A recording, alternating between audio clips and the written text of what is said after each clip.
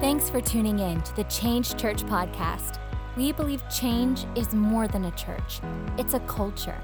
And we are living out our purpose so that others can find theirs. We hope that this message encourages and inspires you. Now, here's Pastor Elijah Hollis. I'm ready to get ready. And that sounds so funny, but I want to get prepped. I want to be open hands ready. It's like when you go to a grocery store and how many go to the avocado section and you got to check the avocados, right? Because you don't want a hard avocado. When you get it home, you can't slice it, can't mush it. It's not guac. It's like, what is this good for? Like this avocado is like not. It's counted out. It's not a real avocado. So you have to like make sure it's right. And what I want to happen is when God pours out who He is, I want Him to check everybody and say, wow, Elijah, that's my boy. His heart's ready. He's in position. I'm going to pour it on him, right? And that's my prayer for all of us, is that we get in that position where God's looking throughout the land, because the Bible says that He scans the land for those that our hearts are fully after Him, and He looks for those He can use. In fact, Isaiah even said, a voice is calling in the desert, who will go and who shall I send, right? And Isaiah said, me.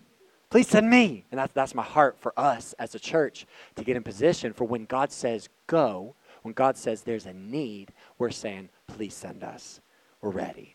We're ready for what you have. Amen? We're taking back our land for Jesus. No longer is the enemy having a say in what goes on in Philadelphia. Not on our watch. We're tired of it. We're tired of it. And as we were praying over this year, and what's to come, I don't know if you do this in your house. We started doing this in Change, but we've done this as a family for years. It's just we title our year. And so we pray over our year. We say, God, what do you want for this year? And so one year was like focus, and this year is rise. And so we've seen it all throughout the year. We put it in our spirits like, okay, how can we rise? And God was just calling us as a family to rise to a position, to rise to what He has for us. And so we've been praying over this next year, like, God, what do you have for us? We've been in this year of 2018, we've been in a year of my city, my time, owning the plans of God, saying, all right, this is my land, this is my territory, this is where God placed me, so I'm taking it as my city, my time. What are we headed into? And He put this scripture in our spirits, you are more than conquerors, right? We quote it all the time. I mean, if you've been in church for more than a second, you know that's one of the scriptures we're more than conquerors through Christ who strengthens us, right? Through Christ who loved us, through Christ's love in us. But I think a lot of times we settle at Christ's love in us. Can I talk real for a second? Is that all right? Let me just talk for a second, because a lot of times we settle for Christ's love in us. Oh, God, you love us. You're good. We're saved, right? We put away the addictions. We put away the doubt. We put away the greed. And now we're stepping into this new life of Christ, right? Where we have a new mindset. We love. We have all these different things. We feel peace because He's good. We feel His joy because He's in a good mood, right? And so we have all this stuff going on in our lives with God. But sometimes we settle at Christ's love in us, where He wants to do something in us so that He can do Christ's love through us, right? So we're more than conquerors. It's a greater than. And if you see can you put the more than conquerors symbol up here? But we use the greater than symbol because here's the deal. A lot of times we settle for just conquerors, right? And just being a victor, which is okay. There's a lot of times that's okay. But God is calling us into a life of greater than. Not just stopping at even, but going for overflowing. Not just stopping at being okay. God wants us to be great. We're not just settling for being Christians. Now we're moving into making disciples. Gathering the lost. Searching them out. Seeking those who need God. And saying, all right, God, where do you need me to go into the beyond? The beyond. Beyond Christianity. Beyond just believing in Jesus. That's good. And maybe some of you in this room, you're like, I don't even believe in Jesus. Hey, that's all right. We're all on a journey. And if you're kind of making those steps and just kind of weighing it out, maybe someone dragged you to church today. Hey, tell them thank you, because this is a great family to be a part of, even though. But maybe you're just, diving things out, and saying, I don't even know if I even believe in it. That's okay. Like, you're on a journey to kind of figure life out. And it's okay. We're all in a prep work of where God wants us, but God is moving us into this beyond. Not just being a Christian and reading our Bible and tithing and all that stuff is good. It's not bad. But it's moving into the beyond, the greater than, the more than. And we got to look at the scripture. It's in Romans chapter 8. Write this down. This will be a good one we'll be looking at throughout our time. But it's Romans chapter 8, verse 31. It says, what then shall we say in response to these things? Now, before he's talking about how God works all things for the good of those who love him. You know that scripture? Not all things are good, but God works them all together for your good if you're in him, right? When you love him, you're walking along with him. Storms don't stop, okay? Don't fall for the lie, Just because you're a Christian doesn't mean life's going to be fairy tale roses and smelling good. Like, it's not that way. Like, when you're in Jesus, storms don't stop, but the strength comes so you can endure the storm. And so God causes all things to work together for your good. He works them all. That might be a bad situation, but you're learning and growing through that because he's going to bring it around to be actually good for you. So he's talking about all these things. So he comes to verse 31. He said, what then shall we say in response to these things? If God is for us, who can be against us? And let me tell you some good news. God is for you. He is so for you. He has your name, your social security numbers. He's got your credit cards. He's got your family, your children, your hairs counted on your head. Like, he's obsessed. If you could call anybody a stalker, God is your stalker. He loves you so much. He's crazy about you. He's crazy about you. You are so in God. God is for you. And therefore, the scripture says, if God is for us, well, he's the highest deity. There's none above him with his strength or power. So, if God is for us, who can stand against this thing? Who can come against the plans of God? If he's the ultimate, if God is for us and he loves us and he's with us in our mission, then who can stand against us? So that's first thing. You got to know who is with you. Who is for you? If God is for us, then who can be against us? He goes on. He who did not spare his own son, but gave him up for us all. How did he not also along with him graciously give us all things? Everybody say all things. Woo! I love that. Over and over and over again. All things. Who will bring any charge against those whom God has chosen? Like the squishy avocado that you put back and the really hard avocado that you're like, ugh. And then the perfect avocado. And you're like, this is going to be some delicious guac. Right? And that's what God looks around and he's like, he wants to choose you. That's my child. That's my king. Chosen by God. He chose you. He chose you. He chose you. And so who can bring any charge against the ones that God has chosen? God who justifies. Who then is one who condemns? No one. Christ Jesus, who died, more than that, who was raised to life. In the resurrection power of Jesus is where we get all of our strength. It's where we get all of our power. It's not in who we are or what we do or how good we can be or how many things we can do in order to make God pleased. That's false reality.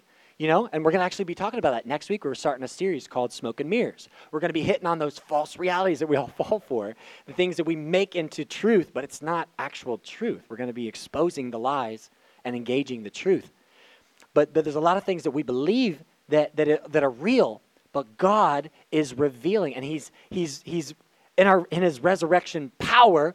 We come alive to who Christ is. Thank you, Jesus, for His resurrection power. In verse 37, then, we got to jump down. He says, no. Actually, you got to go to the line before because, it kind of sets it up. Verse 36 says, as is written, for your sake we face death all day long. We consider as sheep to be Actually, it's the verse right before that. I'm sorry. Verse 35. Who shall separate us from the love of Christ? Shall trouble, hardship, persecution, famine, nakedness, danger, or sword? separate us from the love of Christ. He's making a point like nothing can separate us from the love of the Father because it's so intense and so amazing and so about us. You can't separate anybody from the love of God. When it's on them, it's on them. You're a chosen child of the King. And then he goes in verse 37, no, in all things, everybody say all things. Not just the things that we're really good at, not just the things that you're well trained in, not just the things that everybody gives compliments to because, man, you the bomb at that. No, all things, all the failures, all the things you think that nobody else sees and you're hiding, those things, he says, all things, every one of them, we are more than conquerors through him who loves us. We're more than conquerors in every detail of life. But how many of us settle for being not more than, but just kind of conquering? Well, it's okay. We're just fine, you know? And this next year, we're moving into a life that is not just living as victors, but living out what does a victorious life look like? Not just being set free, but what are we set free to do? And not just experiencing freedom, but sharing it with those around us. So there's some things that we're going to be working on, and we're going to be more than conquerors in. We're not just conquering fear, right? How many have anxiety? You know, and you don't have to show your hand because maybe you're kind of fearful to actually put your hand up, right? Don't want to cause anxiety here. But that's a big thing, and a lot of us deal with that on a daily basis, you know, and you feel anxiety at the workplace or around people and sharing, and then you get called out. It's like, oh, my word, and it's just so much fear. But we're not just conquering fear in God. We're stepping out in boldness and taking risks. We're experiencing the blessing in risk. We were just talking about this the other day. We were talking about how a lot of times when God gives us an opportunity to reach out, and we fail. How many have ever failed in an opportunity for God, right? And not failed, but you put it out there and then it's like shut down, you know? It's like, hey, you want to come to church? And it's like, no. Ooh, fail, you know? But we're not just, it's more than just, because we always say this to our leaders and to those around us, is just like, you're responsible to, not for, right? And so God didn't call us to, he didn't call us to make sure everybody gives their heart to God. He called us to make disciples, to make it happen. So it's like we're responsible to share the gospel. We're not responsible for what people do with it, but we're responsible to do our part. Share it like it's the main topic of your life. Share it like it's the only thing you got going on. Right? Share it because you're responsible to people, but you're not responsible for people. So a lot of times when we think, oh man, I failed, but no. A lot of times in the opportunity, the blessing is in the risk. It's in you stepping out and feeling what it feels like to take faith on as a reality in your life. And not just saying it in church, like, we talk so big here, right?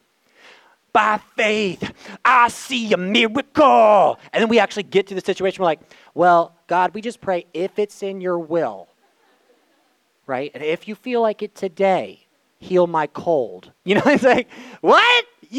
I'm faith, I believe for a miracle. You're just getting it. It's funny. This is like a safe space to be bold. And then as soon as we go out there, we're like, don't say anything about Jesus.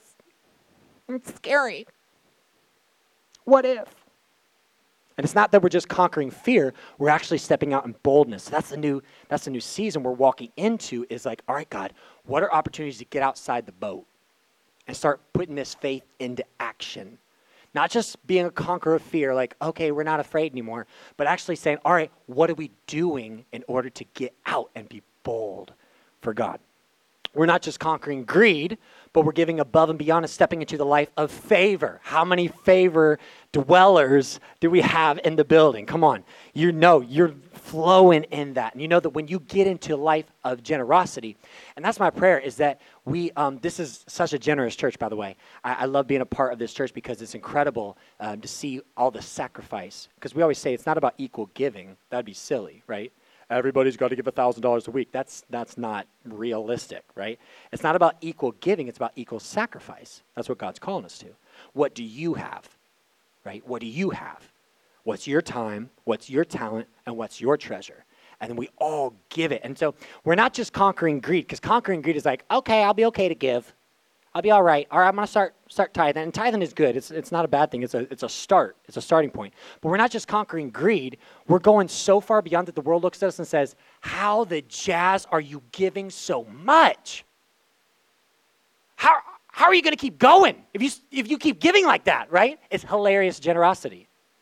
That's what we always strive for. And our family is hilarious generosity that people laugh at and say, oh my word, how are you doing that? And we're like, I know. It's the life of favor.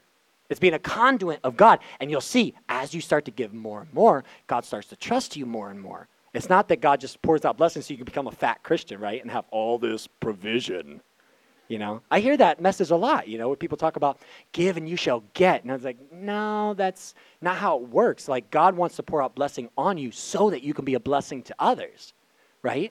He wants to give you love so that you share love with others. He didn't take the disciples in and say, okay, 12 disciples, I want you just to feel so loved, so nurtured, so spoiled. Now just sit with me and just enjoy my presence, right? No. He said, all right, I'm going to give it to you so that you can go give it away. I'm going to pour out so much on you, and you're going to feel the peace and joy and love that who I am. But it's not to hold on to it, become an overweight Christian. It's to get on your feet and do something with it. Give it away. And so we're not just defeating greed. That's step number one, okay? If you're working your way up to tithing, hey, I'm praying for you, that God just breaks those things in your life, because, the Bible even says money is the greatest, the root of all, whatever. You know the saying. It has a power on us. It's because money runs everything, right? And so we're run by money. Oh, it's so scary. And in God's reality, money is just a tool to be used to bring his kingdom down here to earth. That's all it is. And so we talk about money like, hey, don't talk about money in church. Like, why? It's the greatest tool we have, right? We got to get it done, people. Come on. Let's do this thing. So we're not just overtaking greed. We're going above and beyond. We're becoming the people that when we give, people are like, what the jazz? Like Oprah, you get a car, you get a car, you all get a car. Like,